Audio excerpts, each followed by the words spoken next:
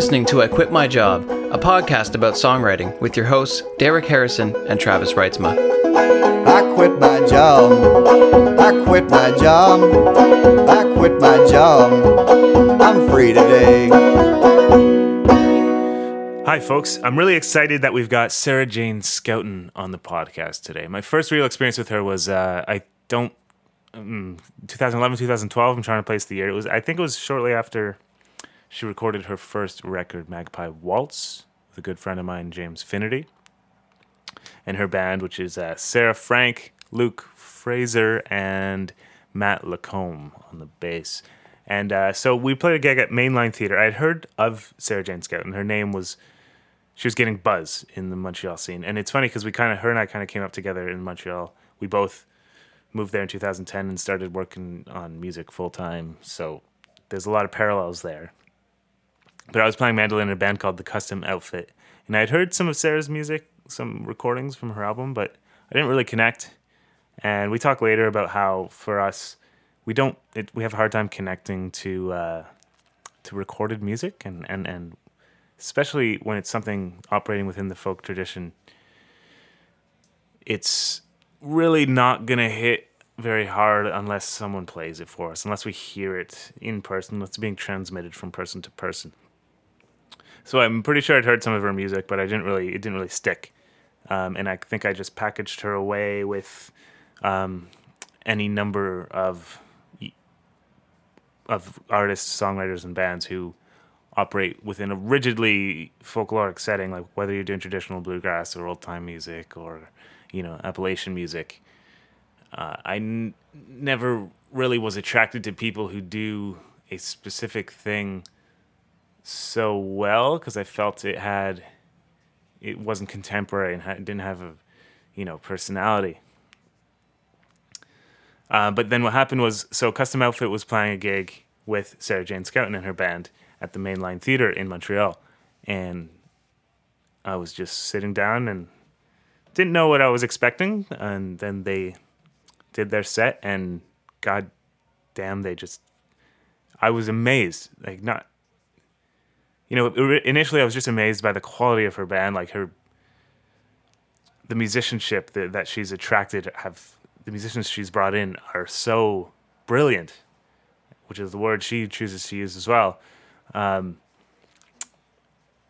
But by the end of the set, there's a song called Bad Weather, and I think that's the first song really grabbed me, and I realized that there's something special here. She is operating within this old-time setting, and she does a fantastic job of writing these truly traditional sounding melodies, which I wish I could write like that. Her melodic construction is amazing, and her music sounds so timeless, but it's also so distinctly, Sarah Jane, and so it has so much character and personality, and in a lot of ways it is very contemporary, just because she's bringing something to the table there. So like I said, we came up together in Montreal. One of my favorite memories is when Max and I were on tour in August, and Sarah was in Montreal at the time touring with a guy named T-Claw from Tennessee. He was a professional square dance caller who was doing some American dates and did a couple, I think, in Ontario. Ended up in Montreal for a few days. And Sarah had a wedding. A couple of her bandmates were getting married to each other. So Max and I invited T-Claw to come along with us and play down at the farmer's market. And we took turns just swapping tunes, leading tunes, and playing all these Appalachian fiddle music. And it was just a hell of a time. And then Sarah met up with us again, and we all went out for Montreal bagels with cream cheese and smoked salmon. And with no word of exaggeration, the food brought T-Claw, this large Tennessee square dance caller, Southern man, brought him to tears, this food. So it's always a good hang with Sarah. I mean, now she's been in and out of Toronto. I'm living down in Toronto now, so we run into each other every once in a while. And so beyond getting her on the podcast, it was also just a great excuse to hang out, have some lunch together. There's a lot of conversation that you're not going to hear on the podcast because we just hadn't pressed record yet. I'm sure there's a lot of good stuff in there that's disappeared into the ether, but I think we got a nice interview here where we cover a lot of really interesting ground, and I hope you think so too. So let's get to the interview. This is Sarah Jane Scouten on I Quit My Job. Well, you'll button up your heart in your breast pocket, and you'll put on your layers every morning rise. And I've been flying over water for such a long time now. I've been looking for a good place to land, but everywhere's closed due to bad weather. Is this going to be your first time touring UK coming up? No. This is our my second time touring the UK. I took Sarah and Luke last year, and met lots of great people, including my booking agent, James Partridge, and he's put together a bunch of really great shows. And See Darren over there. yeah, I think we will. Yeah. I don't know who any of these people are. Okay. How long have you been working with a booking agent? Since January. And how's like that? this is the first tour that I've done with him. I mean, like, it's a huge relief to be delegating now, and like that people who have specialized in things like booking. Yeah, that takes up so much time and energy. It takes up most Oh yeah, of my time. I'm booking the Old Salts tour. Yeah. Yeah. Yeah. Oh, it's brutal. Yeah. I hate it. It's the thing I hate most about being a musician is trying to find gigs. I know, and it's Yeah. really nice to have someone advocating for you, on your behalf. You just make more money and you get treated better. And Yeah. So far it's a good experience. yeah, But I you mean, I haven't haven't done the actually tour really done it yet, yet. but like, he's very professional, and I also know other bands who've worked with him who've been really happy, and he's also just like the funnest guy. Oh, He's yeah. kind of like this sort of like grown-up British punk rocker. Oh, nice. Yeah, I knew Yeah. one of those guys in Melbourne. He worked at it. He was the booker for a cafe, but he was from England and Oh, just yeah. like looked the part. Like it was awesome. totally. This guy's like, I'm sure he was kind of mellow, but he's got this really kind of rockin' wife and stuff, and I like their family a lot. So where are you from originally? I'm from Bowen Island, British Columbia. Bowen Island. I knew it was West Coast. Yeah. It's Where's even that? it's even further than the West Coast. It's off the coast. Oh yeah, it's an Yeah. island. Just Yeah. barely. Well, islands have coasts. Even so. Yeah, and I lived on the west side of that island. So and I only swam on that side of the island. I'd be like, if I can see Vancouver, I'm not going in the water.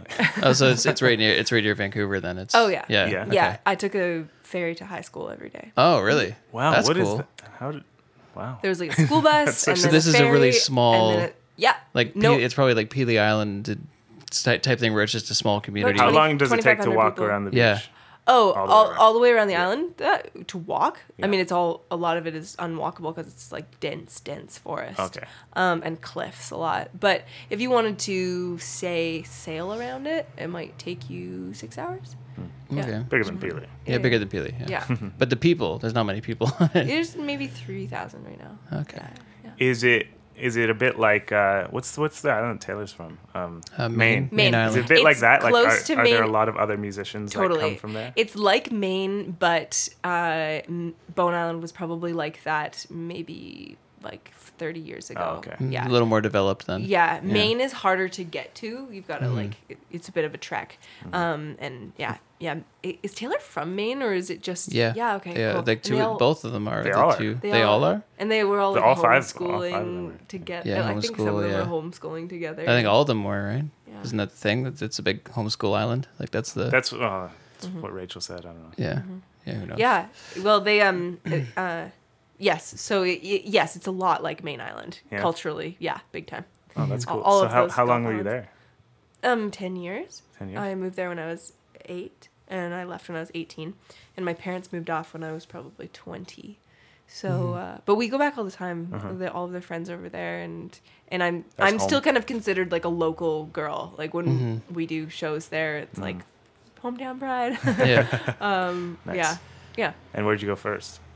Where did I go first? Yeah, like Yeah, when I moved afterwards. off the island, I went to UBC to study philosophy, Oh. and Did you finish? I did. Oh, I have wow. a degree in philosophy, which made me equipped to write songs. Uh huh. It would do that. It's a lot of high-minded thinking. You know, like a lot of yeah. abstract thinking. A lot of abstract thinking Yeah. and a lot of being like having a good vocabulary. Yeah. Not that I like use big words like a priori or not No. that that's a big word, but it's a conception. I think it's good to be able to use big words and so that you can know when not to. Yes, exactly. In context. Well, it just gets you thinking in a different way too. I think it's probably very advantageous to songwriting. I know, like my personal experience in academia, that's been the case, and I'm not even in philosophy, so it's in a social science, which is a little different. But And the cool thing about sociology is that it's so multidisciplinary. yeah. It's not like I'm getting a philosophical doctorate, right? So it's there is a lot of that, but Yeah. So you find that did that really help I with think your songwriting? the writing and being the conciseness, having to be very clear about what I needed to get across. So and my father's got a degree in philosophy, and so does my grandfather. So my dad was a very great resource when I was writing, and he'd read over my papers, and then sometimes he'd be like, "Why don't you just tell me what you're trying to say?" And I would put it into words, just in a spoken way, and then he was like, "Why don't you write that?" Yeah. Because it became very clear, and so maybe the songwriting comes for that. I was writing poetry though, like very early on. It wasn't very good, but Never is at first. no. And then I got into spoken word when I was about 20, and I enjoyed that a lot. This is before you started. Songwriting, yeah. My brother and sister and I are all songwriters, and I'm the oldest, and I started writing songs the last. So if you were 20 when you were doing spoken word, when did you start writing? Writing songs? Yeah. Did you play yet? Oh yeah, I've been playing since I was Okay. really little. Yeah. Also because of my dad, because we grew up playing like bluegrass. And So it's funny because you grew up playing bluegrass, but in a family of lawyers. right, yeah. Where does that? Yeah, how does that work? I think my dad is like he's a bluegrass banjo player who Happens does to be. who does law things, Yeah. Like I mean he's definitely he's a very talented and passionate lawyer, but he's got the like personality of a laid back musician. Yeah. That's a cool combo. I know that Yeah. the one time you and I hung out was in Windsor. You played a show there, and we hung out at Kenneth MacLeod's house, which is sort of a regular party spot for visiting musicians. It's a but regular couch for me to we sleep spent the entire night, you and I basically courting for Lefty, playing these old folk songs, and I think like Recording and recording. I've Yeah, got and recording, recordings yeah. of that. Yeah. yeah, there you really? go. Oh, I'd love to. Yeah. We're just backing them up. And Lefty is this encyclopedic knowledge of folk music, of all kinds of music really, but especially of folk music. And I remember him saying how impressed he was by like your knowledge of the craft and of folk music. So that all came from your dad. I like that. Well, I mean, maybe that was like the initial spark, Yeah. or the immersion that we had, and but I've done a lot of traveling and self-study as well. Like in the United States, I go all over to study like old time music. Fiddle styles, ballad singing, sacred harp singing. Yeah, you're like really immerse student yourself. of, Yeah. I could the be more, tradition. and I've thought about actually formalizing it by doing like a master's degree in ethnomusicology. Oh, yeah? There's a couple of great programs actually here in Toronto. That's cool. And Good to know. yeah, I'd like to do that someday. totally. And the people who I know are doing it are inspiring me so much, and like I love hearing about what they're learning and reading, and in particular like a focus in like Canadian folk music, because I've always operated under the assumption that Canadian folk music was really lame. Yeah.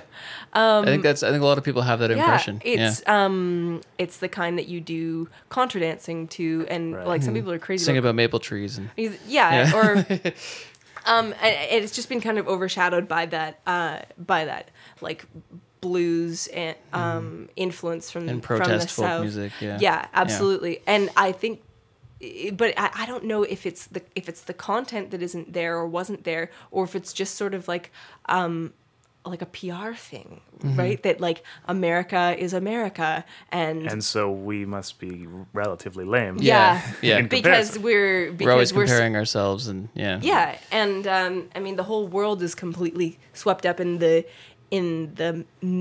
mythology of the United States, and I always talk to my American friends about that because they perpetuate the mythology of the United States. They know their history so much better than we do. And they know who the politicians are. Like they're so active. Yeah. I wish that was happening in Canada. Like, strange bipartisanship aside. Yeah. That does happen somewhat in Canada as It's well. starting to, yeah. Yeah.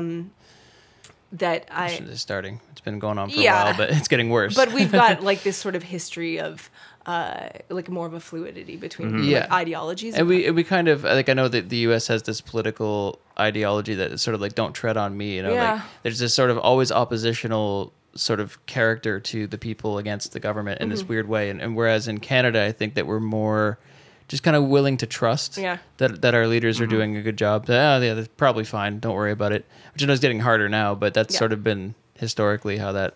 Yeah, it's like it's got to get bad before we actually like listen. Yeah. Anyways. But yeah, I know there's a lot of Canadian folk music that's disappeared as well. Like especially, I know in the Windsor area, there's a lot of francophones that live in that area Really? that are and I had there's no this idea. whole tradition Totally. of Like Southwestern all the street Ontario names and everything. Yeah. So I mean, I knew when I went to grade school, kind of in the center of the peninsula, and there's French families still living there. Oh yeah, awesome. that's Yeah. only speak French. I think that's the conception that a lot of people don't have is that there's francophone communities all over the country. You've got like Franco-Saskatchewan. Yeah.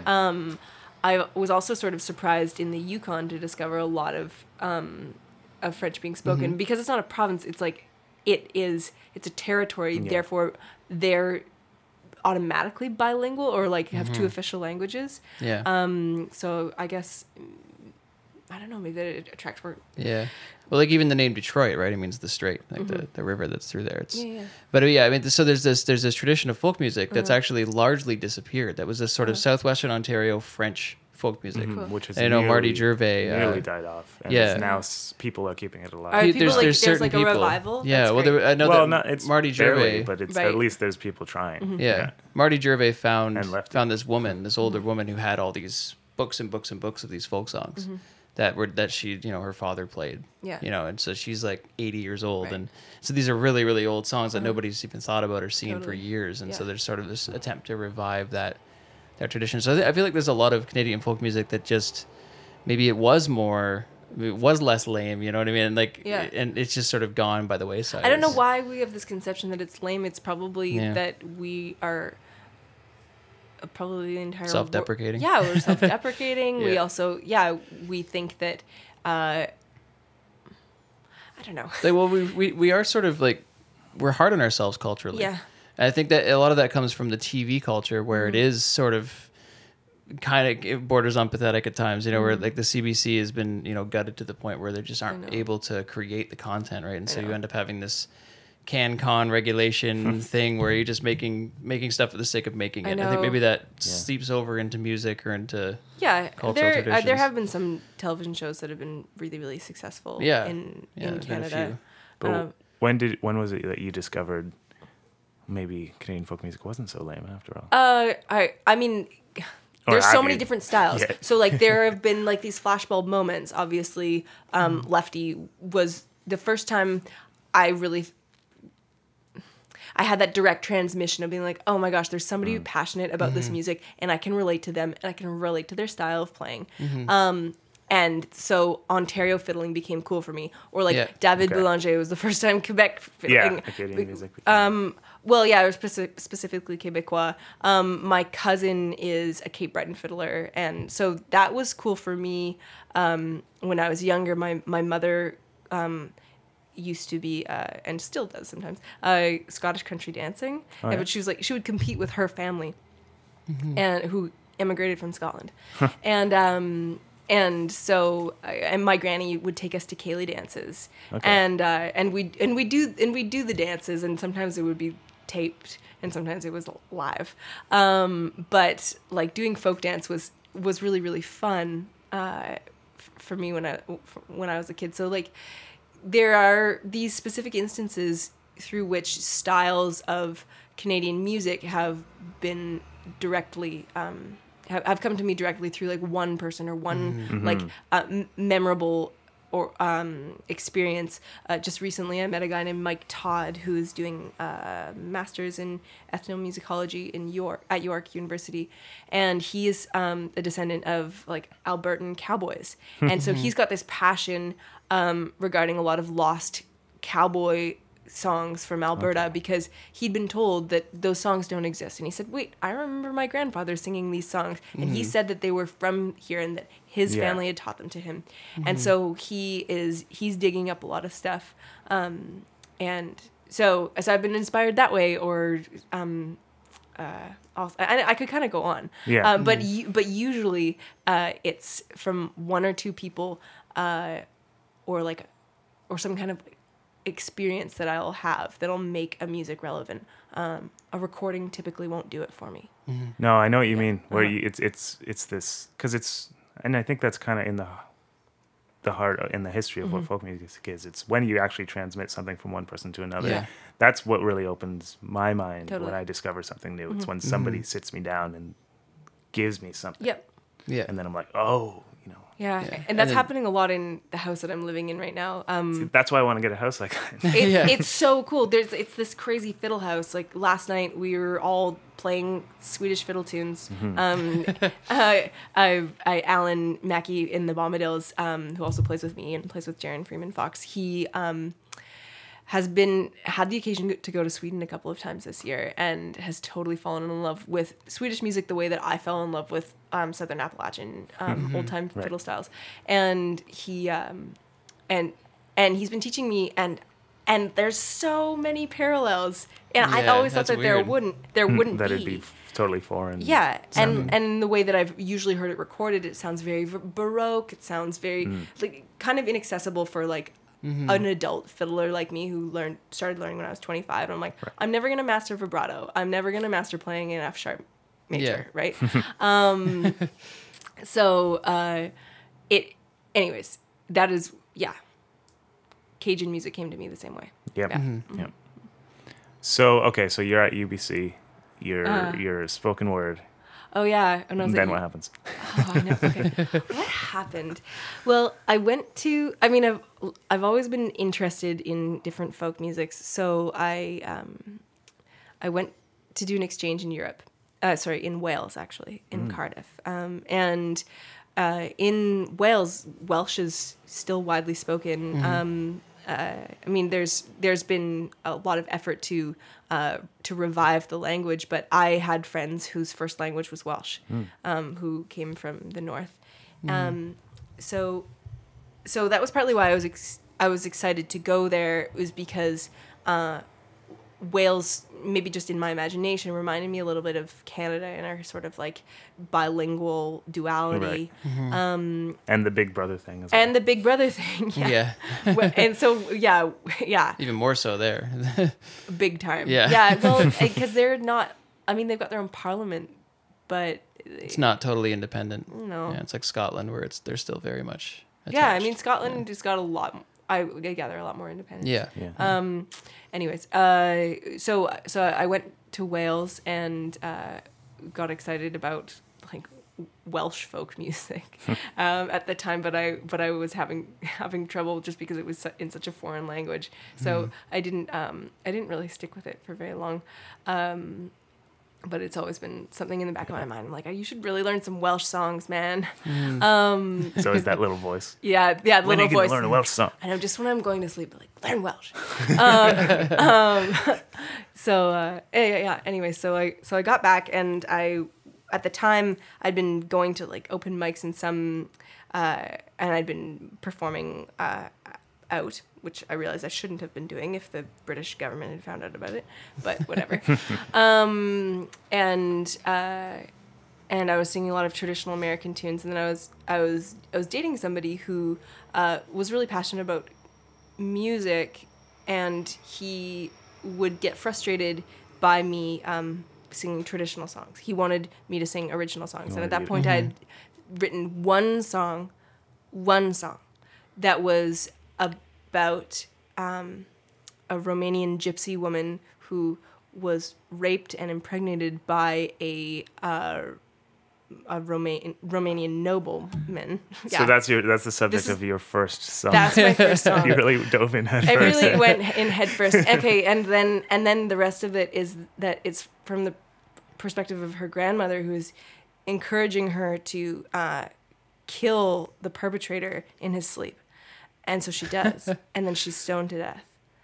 Oh gosh. Wow. So that's that- dark. Yeah, that was the first song I wrote, and So like you immediately had this grasp of like this old folkloric storytelling method. Like, totally, Yeah. yeah. That's what you wanted to write about. That's what I wanted to write. I wanted to write ballads from the beginning. Mm-hmm. Yeah, and whether I knew it or not, that was inspired by a film that I watched called Gaggio Dillo. The music actually from that film, and so.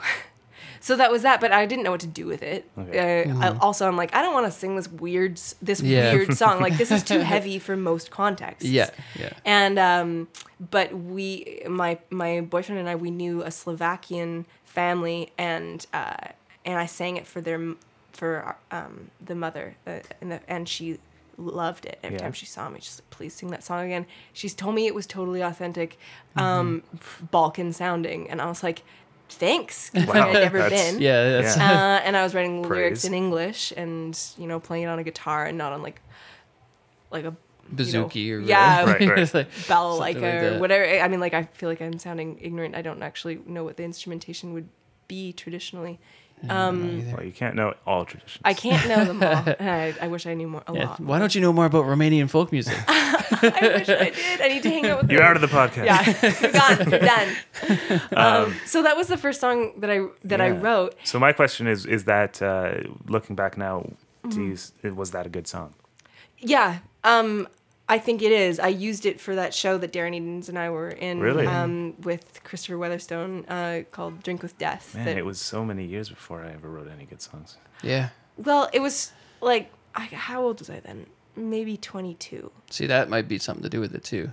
You'd waited, and you were so immersed in folk traditions that you kind of knew what a good song was. Like, I think I at feel that like point, I feel like for those of us that started maybe a bit younger, we didn't really know what the hell we were doing. Yeah. We just sort of Yeah. tried things. you Yeah. know, whereas you had a good idea of what a good folk song was. And it's not like I had written some shitty song. Pardon, I don't know if I'm allowed to. Oh yeah, do you're that. allowed. Yes. I had written some shitty songs, but they didn't stick. Yeah. And so that's what happens to me now, is that I usually don't finish a song Yeah, unless I unless know it's- it's going to be something I'm going to want to continue to sing. Yeah, that's it for me too.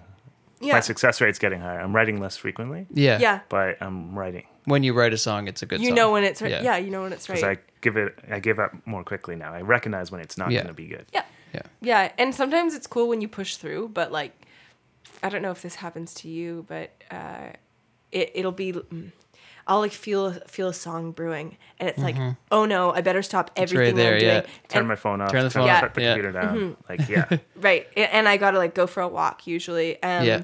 Like having like a body metronome helps a lot. yeah. Just getting a lot of flowing. Yeah, the flow. Like if we're gonna talk about it, like in like hip hop terms, like it's super important. So my friend in Seattle, who's somebody who I look up to a lot, and he said to me recently, he came to one of my shows and he said, "You've got great flow." And I'm like, thanks. I didn't even think about that, but it's really important. yeah. Yeah. To get that momentum going and Yeah. to sort of like take that feeling you get and sort of make sure that it becomes something. Yep. So I feel like so often, that doesn't happen. Like you get that feeling and you're not in a place where you can pick up a guitar or start writing and you lose it. Right. And then you never get it back. and you what- have like, this is that- half-developed was thing that the great that you song? knew maybe could have been something, but now you just can't really. Yeah, you can't recapture it or Oh whatever yeah, it is. that's a tough thing. But I meant actually more specifically like with like rhythm and meter Yeah. within a song. Yeah. And I've been aware of that aspect of songwriting that maybe some people don't as much, because that's not what their style is. And so when he said that to me, I was like, I knew what he meant, because I was like, yeah, that's something that I've been aware of. So do you, for your records, you don't use a metronome, do you? We use a click track for the last one. Yeah. You did? Yeah, and I think that's really important Okay. for I mean, on so many levels, but also just so you got a lot of freedom within the recording process to add stuff. Right. Yeah. Absolutely. That's true. Yeah, But I'm just curious about like the way your songs breathe. You know. Yeah, and a Using lot a of click time kinda we get have to like rigid. we have like to like go in and modify the click track, like or be like, we need to take it out there because that's when the time opens up. And yeah, so we'll do that a lot in arrangement. That's let's say, because like what I've heard of your music, it's very paced. Like there's a varying of pace within songs a lot. yeah, So certainly. I don't want to. That's why I assumed you weren't. Yeah. But no, we do, and I also play with musicians who've got like a lot of really great sense of rhythm as well. Oh yeah, absolutely. So that's something that we're all talking about a lot. But yeah, having a click track in the studio is really helpful. And we've practiced with metronomes as a band. I've practiced with the metronome sometimes on my own, especially when it comes to playing fiddle tunes. Oh, for sure. Yeah. So how did you end up over here in this side of the country, Montreal, Toronto?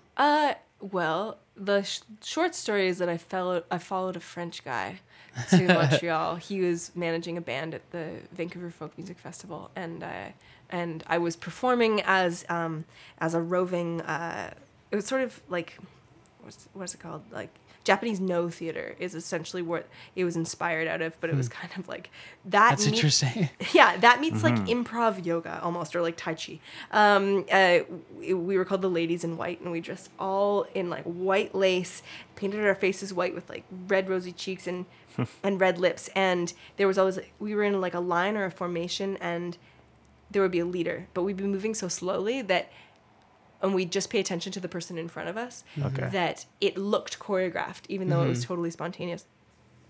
So we were invited to perform at the Vancouver Folk Music Festival, just roving around. And you should have seen it. Kids were losing their minds, and like parents would run up to us, and we were like, we're not supposed to break character. We're not supposed to talk, right? Yeah. And parents would run up to us and be like, "Where's my kid?"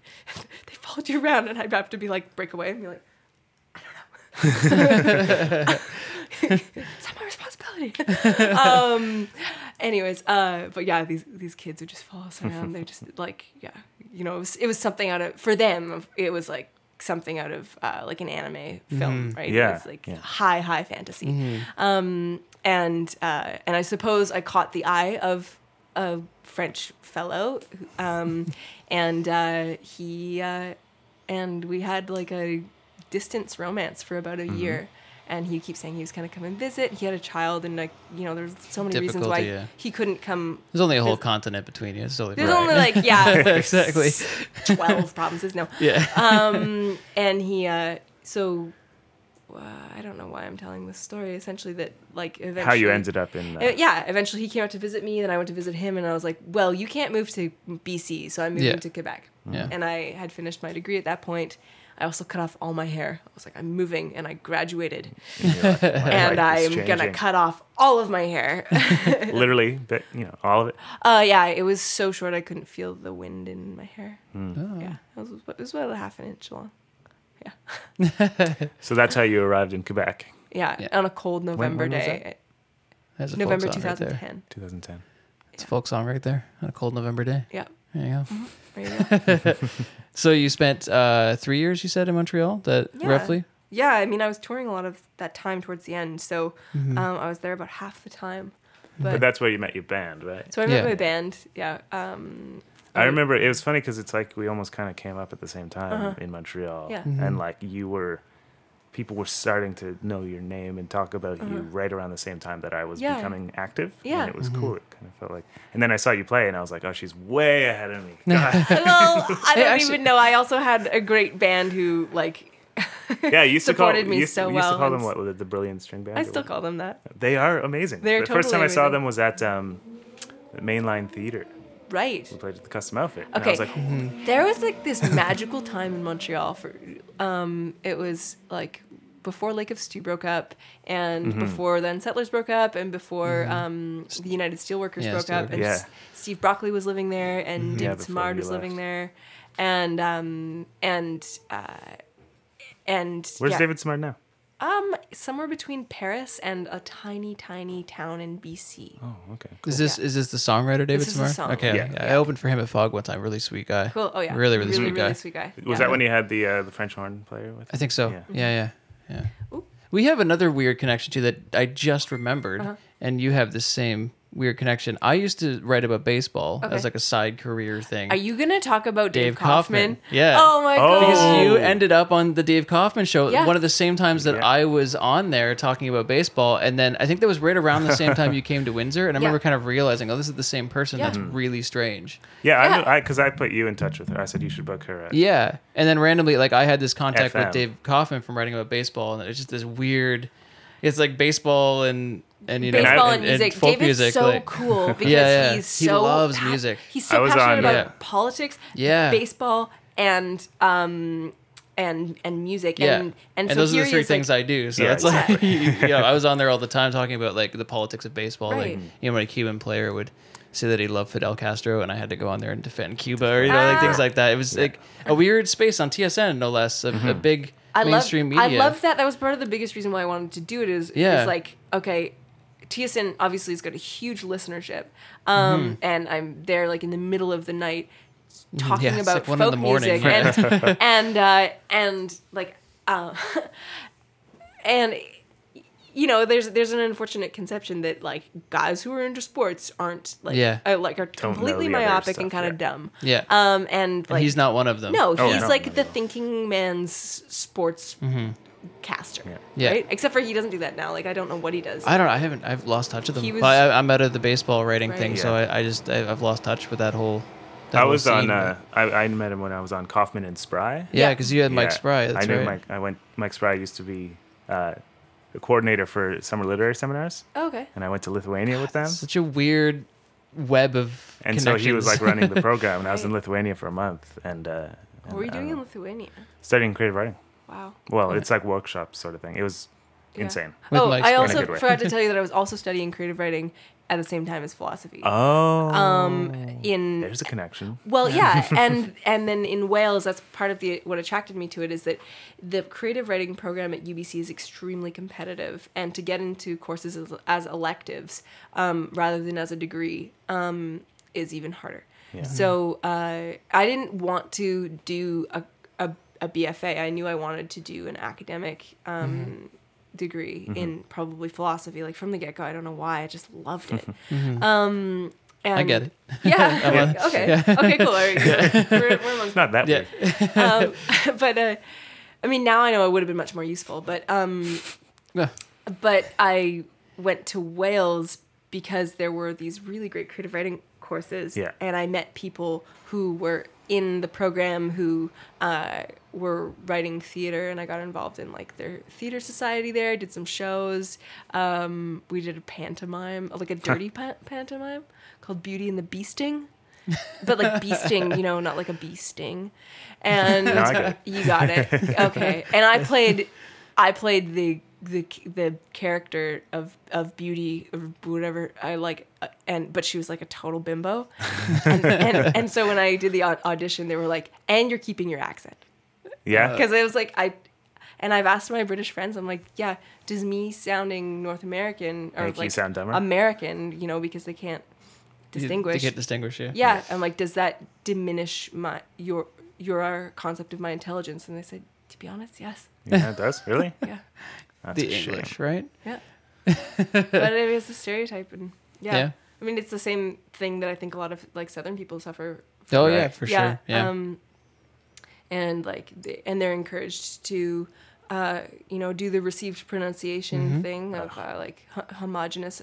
Well, I Northern mean, like, I American. think even in Ontario, I know, like, I grew up in a Yeah. family that's has an accent, Yeah. like very country Ontario Yeah. accent, and I was encouraged to not speak like that. At school. Yeah, when Yeah. I was young, That's it was very conscious, like, no, you say it like this, you know, and it's been I can't even mimic the accent anymore Right. because it was so It was totally beaten like out of beaten me. out of you. yeah, which That's I'm a little Really? bit ashamed of because Yeah, I well. actually really like the accent. Like it's really That's funny. yeah. I remember I it's took a an shame. acting class like for film when I was like a teenager, and she said the first thing you need to do is never say a.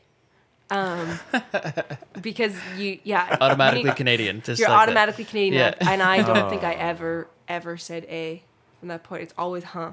Yeah. Yeah. Even like in regular conversation? Oh now? yeah. Yeah. Really? So Yeah. you've lost your A? Whether or not I had it, I'm not sure. Pretty sure I have mean- to take your citizenship card now. Yeah, Yeah, that's yoink. You're done. Yeah. Like I say A, but I say it a lot. but I don't speak really Canadian. You don't. No. 'Cause my dad, I mean, growing up in Essex County, it's just like It's two more American. Canadian stations and 40 American Yeah. stations, Right. all American radio, Right, all American yeah. TV. Well, and my dad Windsor- did a lot of business in the States, so he spoke that way. Yeah. So that's it for me. Windsor's very the accent in Windsor is very Michigan-esque. It's Yeah, but less it's- extreme, but it's there. It's funny how it's cool because I used to think, Yeah. oh, we just talk like they do in Michigan, but that's not true. No. We have a distinctive accent. Yeah. Yeah. It's It's a separate weird. from both It's like, it's almost Ontario and- a combination of, but not anything like them. Yeah. It's I interesting. want to do like a degree in just studying accents. I know. find Yeah. them so it's fascinating. yeah, know. it fascinates me too. Totally. So let's talk about James Finnerty. Let's talk about James Finnerty. I'm just curious about. Okay, so I don't mean like that. No. Feel free to say anything. We've been looking for the risque. So Oh, no. James is a friend of mine. Yeah. And it's more for. I've just got one funny story about the night that James graduated from school, and we did a show opening up for a band called He's My Brother, She's My Sister, and they're wild, and their bass player is extremely wild. And I'm gonna leave it at that.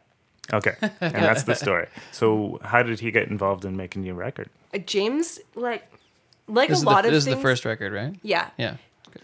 Like a lot of things. I didn't even in know that how- until like 2 weeks ago when we had a coffee together. Oh, yeah. And I'm we like, just you know said- Sarah, right? And he goes, no, Yeah. I made her a fucking record. Yeah, totally. He so it was almost like James sort of found me, or there's a serendipitous thing, the way that most things have been in my music career. I don't think I would have made a record had I not found the right person and Yeah. the right musicians And to the work right with. band, yeah. And in the right context, because I had tried to record stuff in the studio and I found it totally painful, like physically painful in my voice. Oh yeah. And playing for so long, and I should have just known that, like, you know, there are EQ things that could happen that could be affecting you too, or just like the hang, you know, if the engineer is like being a jerk, Then- Yeah. that's you gonna need- affect you need a your good environment, performance. Yeah. Yeah. So The mic spacing, the sound of everything. I There's find. a lot I of variables. really Variables. can't picture James being one of those people. No, James is intense because he's passionate, but he was really, really nurturing. And so he came over to my house with my friend Jenny Burkle. Oh yeah. And yeah, you know Jenny. Yeah. And that was the first time I think I met Jenny, because I've been really good friends with her sister Kristen for a long time. And they came over, and I had my Appalachian dulcimer, and we were sitting on my living room floor, and I was just playing, and I didn't know who James was or what he did. And then he said, "Why don't we do some recording?" And I was like, "Oh, okay." So, and then shortly after, I went to New Hampshire with Sarah Frank and Luke Fraser, and we went to this camp. And then on the way back, I was like, "Hey guys, do you want to be in a band with me? You want to make a record?" They're like, "Yeah, okay." And then we found a bass player, and it all kind of unraveled from there. After we did a few shows, I said, "Well, you know, I know a recording engineer who's been really enthusiastic, and he's really open to like possibilities that are going to be comfortable for me." Right. So we decided to make a live record in a church. It wasn't even in a studio, which was great for me. Like, we were just all in a circle, and all the reverb was natural. And Who was the bassist then? Matthew Lacombe. That's right. Yeah, from Mm-hmm. Sudbury. He is from or North I know. Bay, or sort of Yeah. like, Something like yeah, close to Timmins, I think, is where he's from. Anyways, so we made 2 records with that band, but James did the first totally Oh, live. Matt played on the second record as well. Yeah, Oh, yeah, I yeah. thought you had a different. Okay. No. So James made that record with me, and And I had to learn a lot of things during that time, like don't go on tour while you're making a record. Like basically, like be considerate of other people's like time constraints and what they're giving to you. And also where my band was concerned too. I didn't realize it was going to be so involved. Not that the recording took particularly long, but certainly the rehearsals, and it was right in the middle of like a bunch of things. So we were kind of learning. Like you just didn't know how demanding it was going to be. No, I had no idea, and I think maybe I was demanding of James too. And I wanted to make the right record. So, and it turned out like for a first record, like I feel pretty proud of it. It's pretty great. Yeah, thanks. I have it in my regular rotation actually. Thanks. Yeah. I only sing like half those songs anymore, but it is Bad Weather, right? I do that one still. Yeah, it's a great song. Thanks, guys. Yeah. So, anyways, that's how I know James. Okay, so it was just sort of like you met him, and then suddenly you're making a record. Yeah. Yeah. And then what happened differently? Like what lessons? What were the big lessons you took away when you went into make a second record? You're like, what did you consciously choose to do differently? Was to have the ability to track. So there were a lot of things that I liked about making that record that we brought into it. So a lot of the live aspects. We recorded all of the beds live, and then the mandolin, fiddle, and bass parts live to what our. Anyways, and then I was trying to explain this to someone the other day. Essentially, they were recording all of their tracks together at the same time, but isolated. And then I came in later and did my guitar and vocals. I also knew that I needed my sister on there because she's like the magic. Anna, that, right? Anna. That I just put on everything. Nobody sings better than she does. So it was a lot of 3-part harmony with myself and Sarah Frank and Anna. And then we had pedal steel, we had drums. I knew I wanted it to be a little bit more modern sounding. Okay. So I kind of just set Who Andrew played Collins the steel? Huh? Who played the steel? Aaron Goldstein. Oh, I don't. He's so wonderful. He plays with Daniel Romano. I knew that name. Yeah, I met him in Windsor once. Yeah. Played with Daniel Romano. It was great. He's so brilliant. wonderful. Brilliant player. Both of them are. Yeah. Oh God, Romano was mind blowing. He opened for was it Eaglesmith? He opened for someone. He opened for in Windsor. We organized a show. It was a bigger show that we had. But yeah, it was just him and the steel player. It was incredible. Yeah. Yeah. Was that recently? It would have been when I was still working at FM, so 2-3 years ago. Yeah. I've seen Daniel just with Aaron before, and that was I think that's the only time I've ever seen Daniel do it, and he just mind altering. It was great. That was one of my favorite shows. He is so good, and I had a chance to get to know Aaron in particular quite well in February of last year. They all came to a festival that I was doing in Saskatchewan, and Daniel doesn't fly, so they were just kind of stuck in the middle of Saskatchewan in February, waiting for the next train to come through that I think only came once a week. Really? Yeah. Wow. So we just played songs all day. Like Aaron had his pedal steel set up in the middle of the living room. I had my fiddle and my guitar. Daniel had his beautiful guitar that's got like his name like inlaid in the neck, in the fretboard. It's good. It's like so country. It's so country. But we like when we were done singing country songs, we just started singing a lot of like Irish songs. I remember one night Daniel got very drunk and just kept singing Pogue songs at me. Like this was the curse of the iPhone. That a lot. Well, it's like this is like I know I need really just like I want to go to sleep, and he's like, no, just let me sing you one more song, and he's like, look, he's taking out his phone to look up the lyrics, and I'm like, God, I just wish that we could get to the end, but we can't because you have a phone. You have a phone, so and we're not going to run out of songs. You know one the more words song, for. and I'm like, just fuck off, Daniel. Yeah, so that was so that's how I know Aaron, and I asked him to play on the record. He was kind of like the last touch that we didn't plan to have pedal steel. In fact, we talked about having Ivan Rosenberg, who is a very, very amazing bluegrass dobro player and clawhammer banjo player. But when I heard Aaron, and he showed a lot of interest in the record because I had mixes to show him at that point, and and he didn't say anything critical because he's his own, he does his own producing as well. But he's like, I think you should let me play on that record. And so it does really bring it together. The pedal steel, it really does. It's really a nice glue almost. Yeah, big time. It's just on a few songs, but it just pushes it that much further into the country dimension. As if it didn't need to go there. Yeah.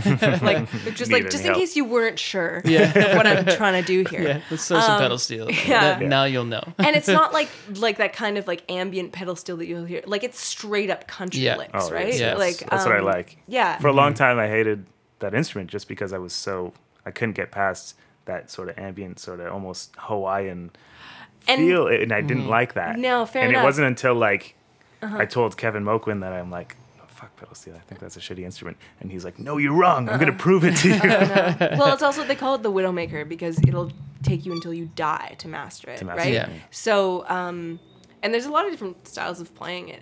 There's people who play jazz on a pedal steel, and if you've got that dexterity, then you can really, really express yourself. Yeah. Crazy.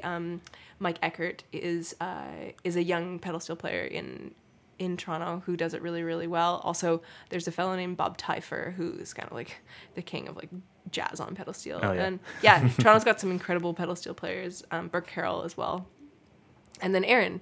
But Aaron's style was kind of I fell in love with it, and that's what I want. That's the sound you wanted. Yeah. So so the lessons that I learned from making the first record was basically have your shit together.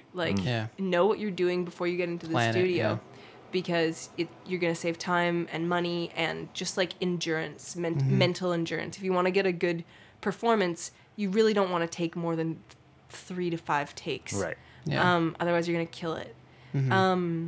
So and then the live aspect too, that's how you get the right energy. Yeah. So, but then, Andrew Collins had a lot of things to work with within his studio.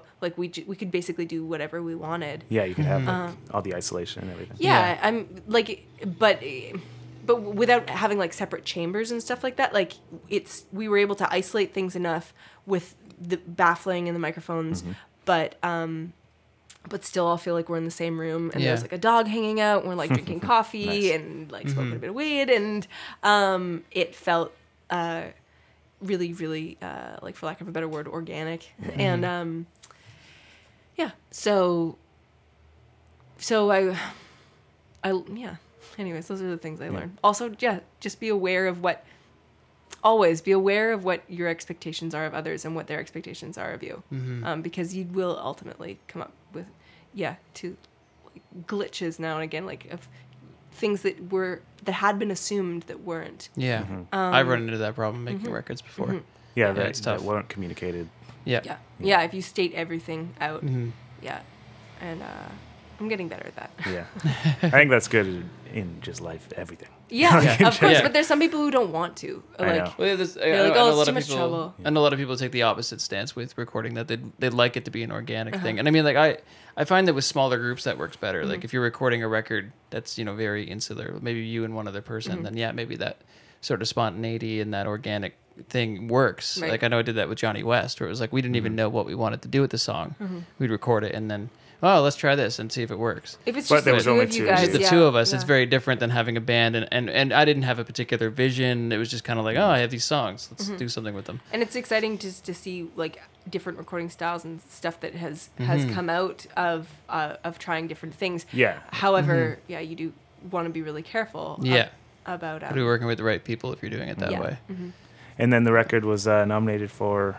Yeah, we're talking about the new record. Yeah. Yeah, The Cape. The Cape was nominated for 2 Canadian Folk Music Awards this year. That's nice. Okay. What were the awards? Traditional Album of the Year and Traditional Singer of the Year. So I guess I was hey. nominated for that. Congratulations. Thanks. Yeah, Yeah, that's that's kind of great. cool. And a lot of good things have happened that way. I can basically, send an email and be like, we were nominated Yep. for this award, so I don't have to tell you that it's awesome. Yeah, You know? exactly. You don't have to try and convince anyone. It's known. Yeah. Yeah. So yeah, and the Canadian Folk Music Awards are definitely like gaining momentum. They've only been around for the last 5 years, but The CBC's been taking them up as like they've been really pushing them. I keep hearing different like about that. Yeah. But they really seem to care about pushing that brand. Totally, So it's good. I think it's really important because they were created because the people within the folk music community, in particular, a lot of people working for Borealis Records, were getting quite frustrated that there was no room in the Juno Awards to be awarding. To be giving out awards for folk music. There was just there's a roots and traditional album, but like the people who win that are like they're not neither. No. Yeah, exactly. I mean, It's too mainstream, basically. It It does not equipped to handle the sort of big time marginal stuff. Yeah. So when you've got a band like Shisham and Lotus who are doing like very traditional, like old timey, sometimes like even archival stuff, or traditional Canadian music, or like First Nations music. I was gonna say First Nations. And then you've got like a singer songwriter who like is sort of pseudo country. Like I think it's important to be able to make those distinctions. Yeah. But here I was being in a category of folks like myself who are like writing original music, as well as folks who are doing traditional music, like world music even. So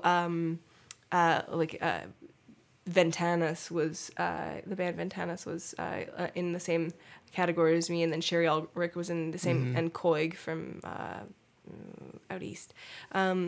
Were in the same category, so it was kind of a smattering and but like a huge honor for sure, because like everyone's so talented, and kind of like I suppose like sort of cutting edge for what they're for the styles that they're doing. Like they all did it really well, and like and very. Yeah, they were well researched. So you went to the award show then? I didn't. Yeah. You know, didn't why? It was because I was leaving on a train that night. Yeah, and I really wanted to go. We didn't win, but it would have been really, really fun to go. Yeah, just to go and see what it's like. Yeah, and especially like to be nominated for 2 awards is it's a nice thing. Yeah, yeah. So, anyways, that was that. yeah. You want to play a song? Sure. Sure. I'll sing you a song. Cool. Yeah. So I was on tour this March in rural Manitoba, and it was very cold out, and I did the first concert in a house concert series. Home Roots. Yeah, and it was really, really fun, and I had gone dog sledding, like totally mushing these crazy couple of dogs, brother and sister named Trudeau and Luna, and I was driving away from this beautiful house, and thinking a lot about my family, and this truck flew by and threw a rock up on this gravel road and cracked my windshield of my rental car, and I was like, oh damn it. So that bummed me out for a little bit, but having all that solitude helped me write some songs during that tour. I actually had kind of a good productive couple of weeks. And this is a song that I've been writing about my brother, because he suffers from bipolar, and it's hard for him to like keep down a job and stuff like that. But he's probably the most intelligent and warm, loving, non-judgmental people I can think of. So it makes me sad that the world just won't move over for him. But he's gonna figure it out. So this is a song for him. When we were young, our mother said, show him kindness, 'cause he'll be bigger than you someday. And if faith is believing in something bigger than yourself, then I'm a reverend, 'cause I hang on each word you say. And I would crack the world if it meant letting your light in. That's my heart beating in your chest. And I would crack the world if it meant letting your light in. You're the one I love the best.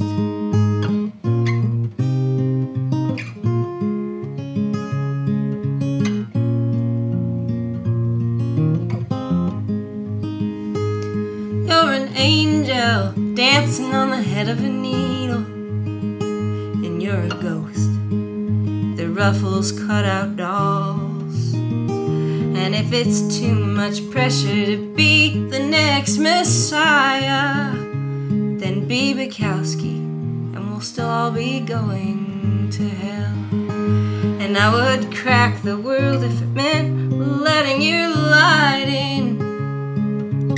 That's my heart beating in your chest. And I would crack the world if it meant letting your light in.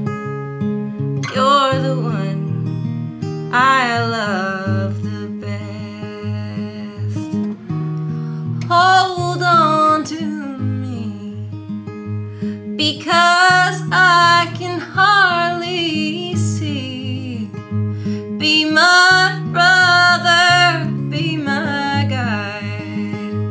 Now I've come on home to your side.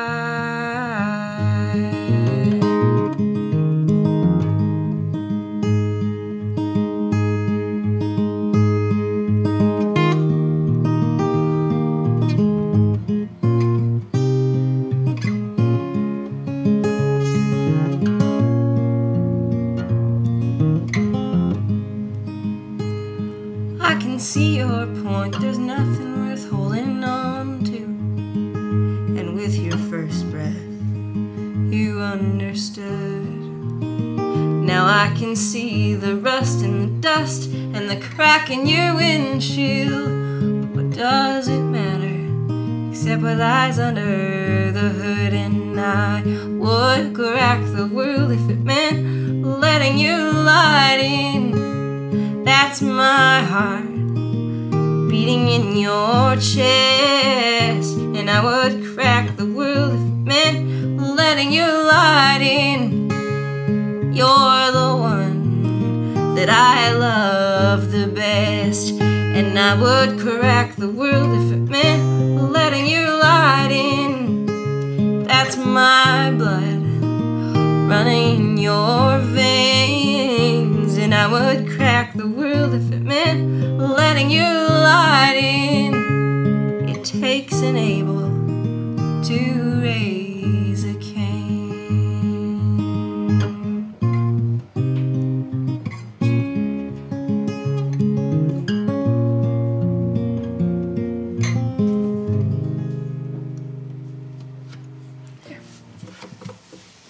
And that's that.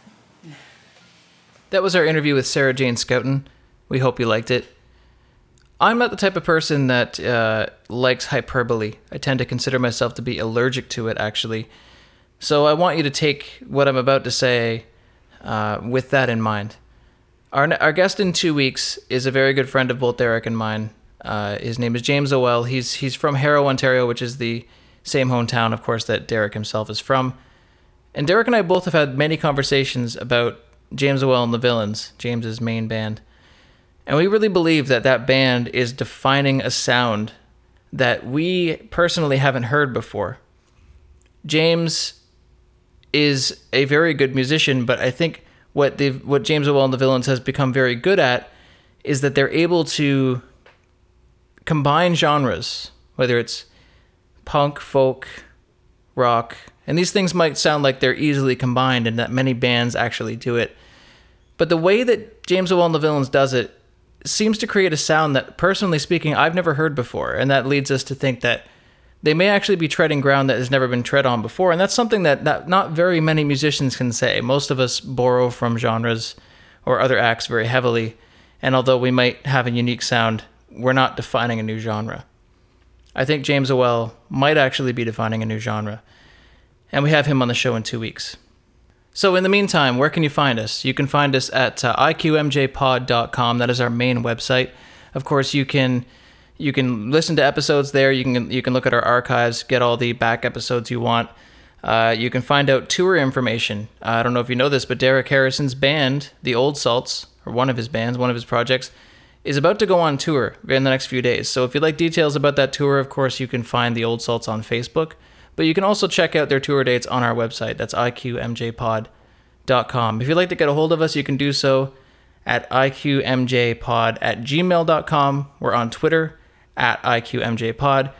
If you listen to us on SoundCloud, you can do so by going to soundcloud.com/iquitmyjob with dashes between those words. And of course, you can find us on iTunes by searching I Quit My Job, a podcast about songwriting, and you can rate and or review us on there.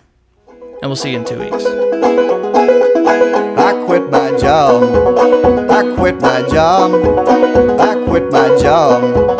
I'm free today.